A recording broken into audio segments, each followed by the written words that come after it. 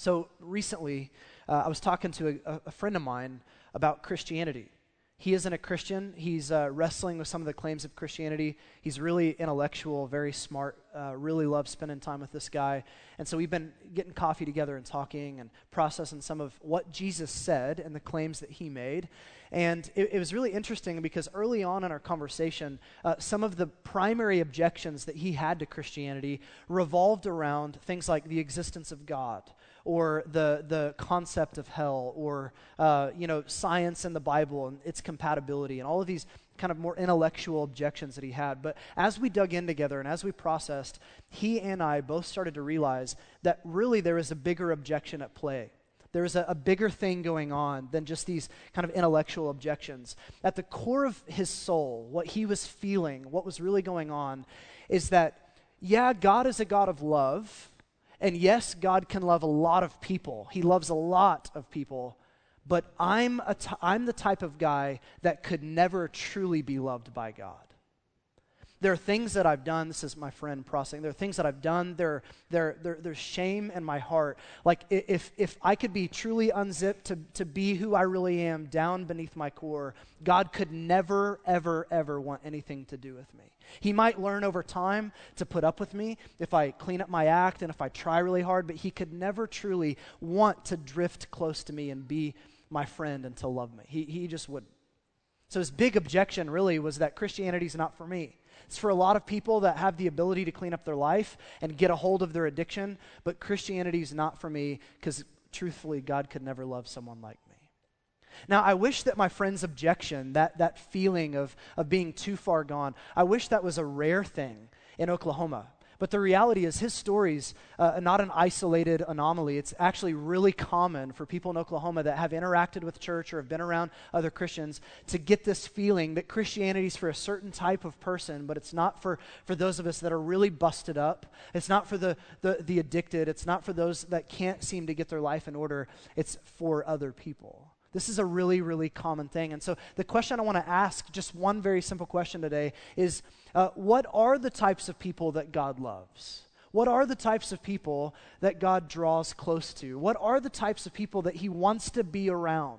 It's an important question. Who are the types of people that Jesus would actually want to pursue? And I think Luke 19 is going to help us answer that question by giving a story from the life of Jesus. So if you're with me, Luke 19, we're going to pick it up in chapter 19, verse 1. Just introduce you to this character named Zacchaeus. Jesus entered Jericho and was passing through. Verse 2, and there was a man named Zacchaeus. He was a chief tax collector and was rich. And he was seeking to see who Jesus was, but on account of the crowd, he could not, because he was small of stature. So he ran on ahead and climbed up into a sycamore tree, for he was about to pass that way. I'll just pause right there. Now, if you grew up in church, if you didn't, that's totally fine. But if you grew up in church, then you know a little bit about this guy, right? Zacchaeus was a wee little man, and a wee little man was he. He climbed up, okay, I'll stop. I know the whole song, all right? I can keep going. But that's what you know about that story. And here's what's so bizarre. That actually has nothing to do with the real story, right? So if that's the kind of the facts that you have going into the story, I think you're going to be helped today because there's so much more to the story than this dude was short, right? That's not really the point. Who is Zacchaeus? Well, Luke tells us three things about Zacchaeus that are really interesting. He tells us about his occupation, he tells about his financial status, and his name. All three of those things are kind of a big deal to get a grid for what's happening in the story. His occupation, he's a chief tax collector. It's the only time in the New Testament that title is ever used of anybody. You see tax collectors a lot, but you don't see chief tax collectors except for this story. So this guy is not an IRS agent. This guy is the department head over the entire agency. He's not just a tax collector. He has other tax collectors that work for him. He's the chief tax collector. Now again, if you grew up in church, you know a little bit about tax collectors. Kind of what we were told, or at least what I was told growing up, is tax collectors are the bad guys. They're the bad guys because they stole too much money when they were getting taxes from the people. They took a personal cut to become wealthy themselves. But here's the reality. That's like not even close to really truly what's going on and how jacked up these guys were. Tax collectors were the most hated, despised people in their day because they were more than just thieves that got rich. At the core of what they were doing, they were traitors. Here's what I mean. Israel was an occupied nation, occupied by the Roman Empire. The Roman Empire at this point was building buildings left and right, creating massive cities, having incredible influence. The nation of Rome, the entire empire, was waging war across almost the entire known world at the time. And so that required a lot of money to fund their war and to fund all the battles that they were fighting. So what the Romans did is they had this brilliant idea. Let's get the Jewish people whom we are oppressing. Let's get the Jewish people. Let's find a couple people that just want to make a quick buck, and let's have them become tax collectors that help raise taxes for the Roman Empire so that we can continue raiding and waging war and overcoming all these other nations just like we did with Israel. So these people, these tax collectors, were making money, getting rich off of basically fleecing their own people. They were getting money off of rejecting and betraying their own people and taking the worst enemy that you had and funding them. Hated guys. Maybe a more modern equivalent of a tax collector is like a Jewish man or woman in the 1930s and 40s during World War II, raising money and stealing money from other Jewish people in New York City to send that to the Third Reich so that Germany could continue their oppression of the Jews. Like, you can imagine how hated this person was. Zacchaeus, he was a chief tax collector, meaning he was the guy that oversaw all the other guys, probably the most hated guy in the city. Here's the second thing Luke says. He tells us that he's rich. So he's not just this tax collector that's barely getting by. This dude, when he rolls into town, there's swagger. He has cash. He's got coin in his pocket. He's making money because of his traitorous doings. And then finally, Luke tells us his name.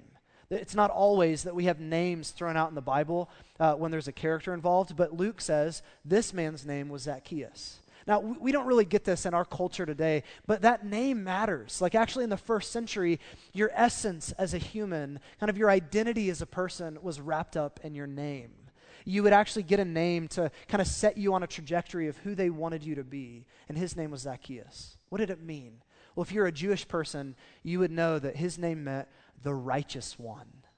So here's the righteous one who grew up to not be righteous. In fact, he grew up to be the opposite of that. And here he is, the righteous one, that when he rolls into town, he's the most hated guy in the entire city of Jericho. And you got to just imagine the jokes that would have been said when he showed up. Oh, there's the righteous one.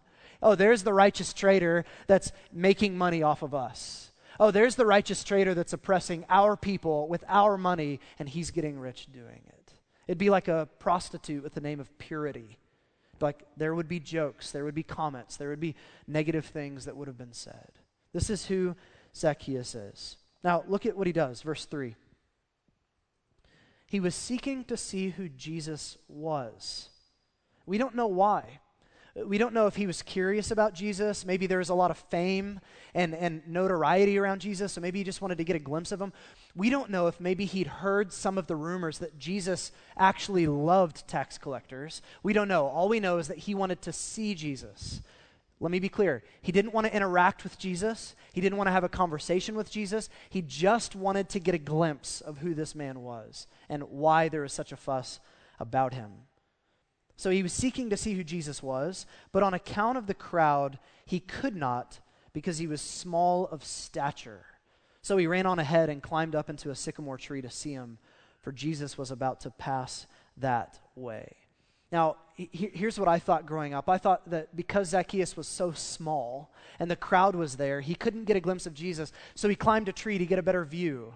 But actually, most commentators throughout church history, they've not said that. Most commentators throughout church history have said that this phrase, small of stature, is not just saying, here's a really short guy. They're saying he's small of stature, as in his respect in the community was really small. So yeah, he probably was short, so it's a play on words, but he's also a guy that's not respected at all. And what was happening here, you got to get this, is the crowd, as Zacchaeus is wanting to just get a glimpse of who Jesus is, this potential prophet or Messiah or whoever he is, he just wants to get a glimpse of who he is, and the crowd is keeping him back.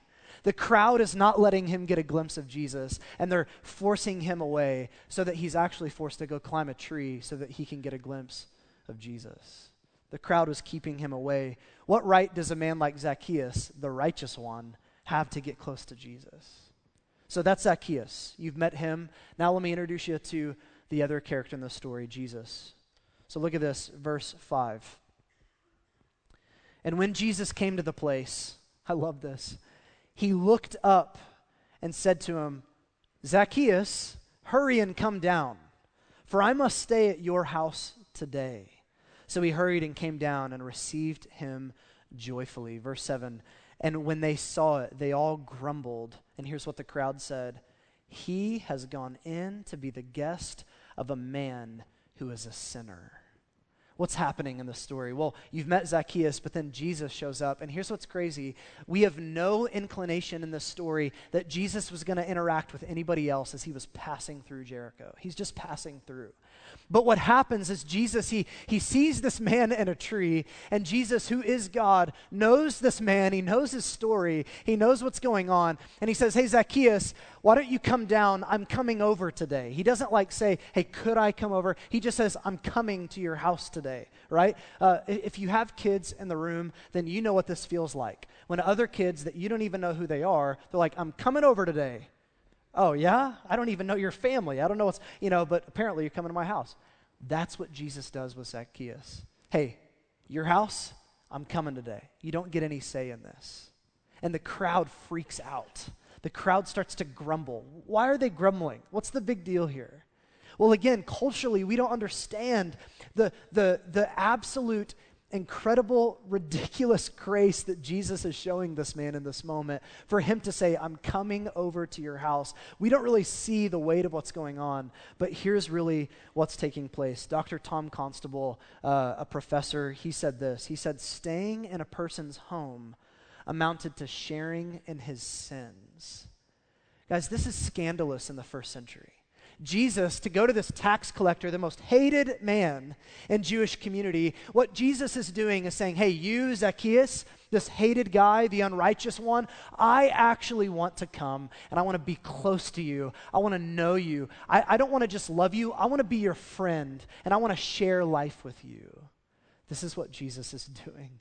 Guys, let me just say this, that the story of the whole Bible is not a story of a group of people that are cleaning up their life and turning over new leaves and trying really hard to get rid of all the addiction that they have so that they can come to Jesus with some semblance of good and say, okay, will you love me and will you accept me? And then only to have God say, yeah, I'll put up with you, or if you're really great, I'll love you. No, the story of the Bible is so different. The story is of Jesus doing things just like this constantly, where he finds the worst of the worst of the worst.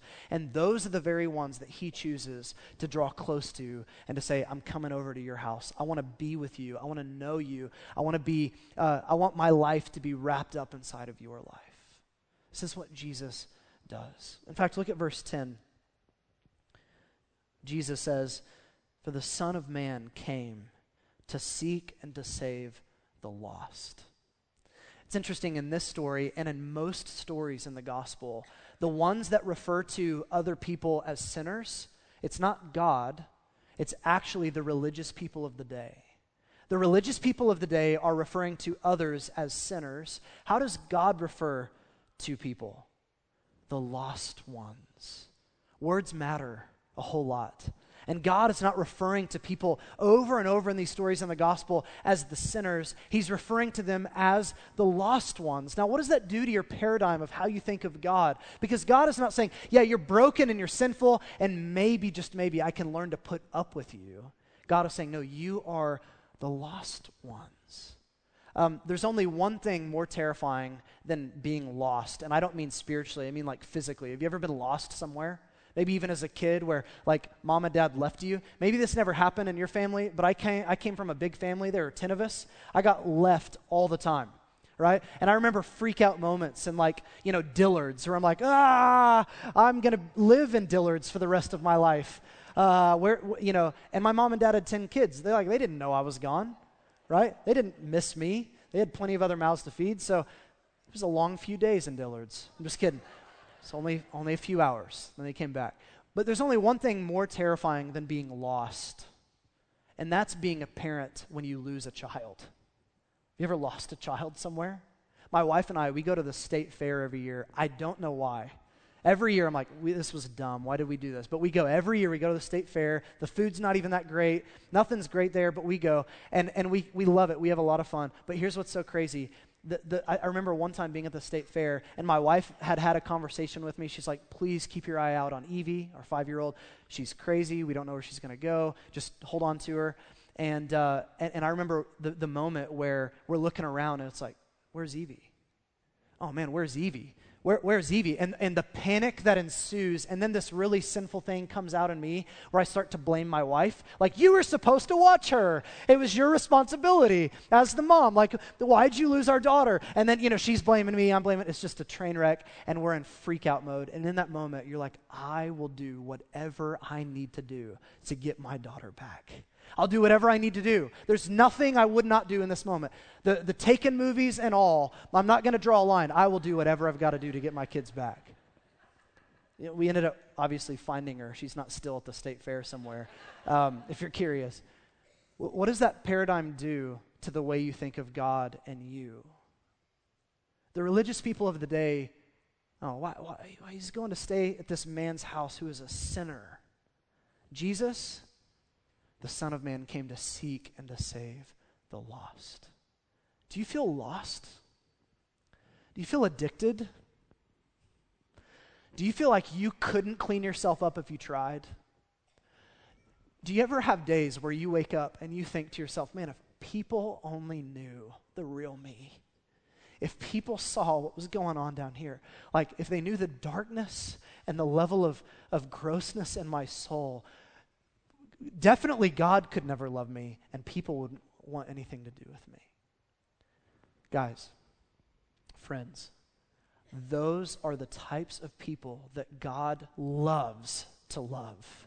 The story of the Bible is not God coming after the righteous. It's not God coming after the ones that have it all together. The story of the Bible, from start to finish, is God coming after the most vulnerable, the most broken, the most weak, the most addicted, the ones that can't change. Those are the ones that God loves.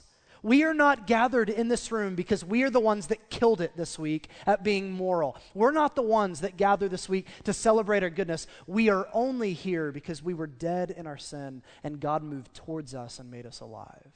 This is the story of the Bible. You have guys like Abraham early on in the Bible, if you've ever heard of him. Before God met Abraham, he was a pagan moon worshiper that wanted nothing to do with God. And that's the one that God picked and said, I want you to be me. I'm going to be your God. I want you to be for me. I'm going to be wrapped up in your life, and I'm going to use you to bless the whole world. Moses. You've heard of Moses. Here's what's so crazy. He was a murderer that doubted God's power at almost every level of his life.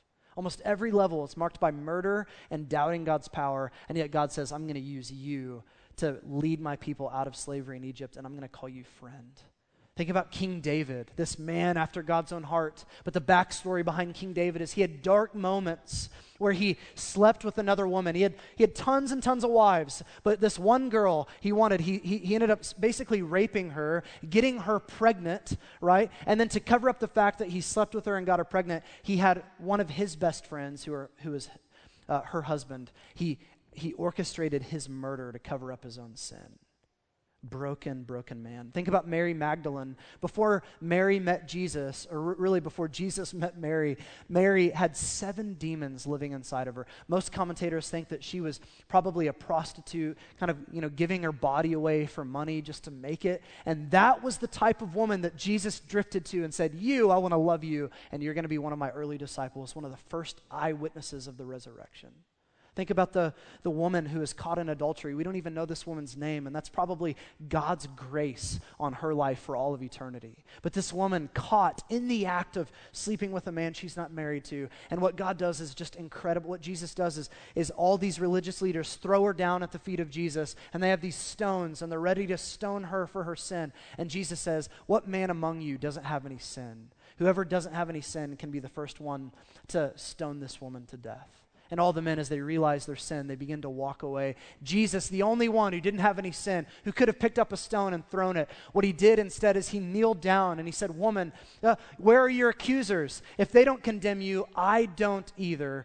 Go and sin no more."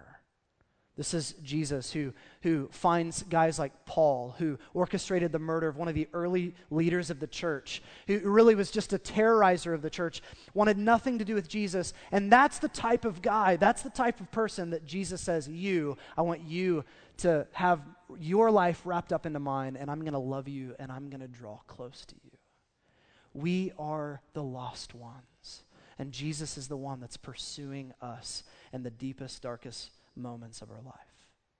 So today, with your porn addiction, with your anger, with your marriage that's just a train wreck, with your inability to overcome that addiction, with whatever it is that's going on that no one else knows, or maybe people know, but you feel like separates you from God, those are the only things that make you eligible for the grace and mercy and love of Jesus. It's not that you're whole, it's that you're broken. Now look at his response. Zacchaeus responds to the grace of Jesus. Look at verse 6. So he hurried and came down and received him joyfully. I wonder how many people in our city would receive Jesus joyfully if they only knew that he really could love someone like them. Verse 8, look at verse 8. And Zacchaeus stood and he said to the Lord, "Behold, Lord," look at this, "the half of my goods I give to the poor, and if I've defrauded anyone of anything, I restore it fourfold." And Jesus said to him, "Today salvation has come to his house, since also he is a son of Abraham. For the Son of Man came to seek and to save the lost." I want you to notice the disruptive power of grace for just a minute. The disruptive power of grace. The gospel equation is not you obey and then Jesus has grace for you. It's that Jesus has incredible, scandalous grace for you, and then that changes you. It disrupts your way of life, and it makes you a different person. Don't get that order confused in your life or the lives of other people. What Jesus is doing with Zacchaeus is saying, hey, you have salvation not because you are doing these acts of giving away your money and serving the poor and restoring all the money that you stole. That's not why you have salvation. I brought grace to you, and it's disrupted your way of life. Zacchaeus was a man who treasured and loved money. That was his God. He loved it so much, it led him to betray his own people. And yet this thing that he found his identity in, that he loved more than anything else, now becomes the thing that he says, hey, I'm giving all my money away to the poor. And if I've defrauded anybody, if I've done any wrongdoing financially, I'm going to repay it. I'm not just going to pay it back. I'm going to repay them fourfold. Their position will be better off than it was before. What happened to Zacchaeus? It's the disruptive power of grace. God could do this in you. God could do this in you. Some of you feel like, man, I'm stuck. I feel so far out there. I feel like he could never love me. No, it's the disruptive power of the grace of God that can come into your life and begin to loose things that are there and set you free in ways. God is not demanding that you change to receive his love. He wants to love you as you are, and that will bring change. Over time, sometimes it's very slow, but that will bring change. Let me close like this. I was struck when I read this story by just the scandal of what was happening. How could Jesus go to this man and forgive him just like that? It feels like he's almost just kind of sweeping his sin under the rug like it's no big deal. Like, it's no big deal. I know your background, I know your story. No big deal. It doesn't concern me. Is that really what's happening? Is Jesus just like careless? No, look at chapter 19, verse 1, because I think we're going to look at we're going to get teed off to what's really happening here. Chapter 19, verse 1, Jesus entered Jericho and was passing through. Do you know where Jesus is headed? In a matter of days, Jesus is going to walk into the city of Jerusalem. And if you don't know, the city of Jerusalem is where Jesus is going to climb up upon a cross, and he's going to suffer, bleed, and die for the sins of the world. In a matter of days, Jesus is passing through Jericho, and in a matter of days, he's going to die on a cross for sin. Jesus is not making light of what you've done. He's not sweeping it under the rug. Listen to this. His love and affection for you was so great that it drove him to the cross. He actually left heaven, put his crown to the side, stepped down to this earth, lived the life that you couldn't live. He went to a cross and he took shame and guilt, all the things that you've done, all the things that Zacchaeus had done, and he placed it on himself, and Jesus died in his place. And then he rose again so that all that God had done could be given freely to us. Zacchaeus could climb down his tree because Jesus was climbing up on his. Zacchaeus could be accepted by God because Jesus was going to be an outcast on the cross in our place. Zacchaeus could experience love and mercy because Jesus experienced the justice and wrath that we deserved. He has done everything for us. And today, he's literally offering himself to you. So if you're here, if you're in the room and you're not a follower of Jesus, listen, can I just tell you, you don't need to do anything to earn or deserve the love of God today. All you need to do is to be completely overwhelmed at your own self. All you need to do is to realize that you're spiritually bankrupt. All you need to do is realize that you are addicted, that you do have issues, that there are things going on that are out of your control. There are things that you wish you would do that you don't, and there are things that you do that you wish you didn't. And when you get to that place where you're at the bottom of yourself, Jesus, in the middle of your darkness, he comes to you. And he's not just extending a hand, he's calling your name. Hey, come down from there. I want to come into your house today. I want to be your friend. I want to know you. I want to love you. That's happening for some of you in this room. God is calling your name today, saying, I want to know you, and I want to be in your life, and I want you to be in my life. So if you're not a Christian today, the invitation is come. If you have questions, if you have doubts, we can work those out together. The invitation is Jesus is inviting you to come to himself. If you're a follower of Jesus, let me close like this. This crowd kept Zacchaeus away from Jesus. He was trying to get a glimpse, and the crowd fought him back and wouldn't allow him to even see Jesus. What would it look like for us, Christians, to create a culture as a church where we're not keeping people back from Jesus with our lifestyles, we're not keeping back from Jesus with the way that we treat them? What would it look like, Christians, if we created a culture as a church where we bring Jesus to people? Where instead of making it hard and complicated and building barriers, what would it look like if we brought Jesus to people? Can I tell you, that is the only reason why God gave us this building.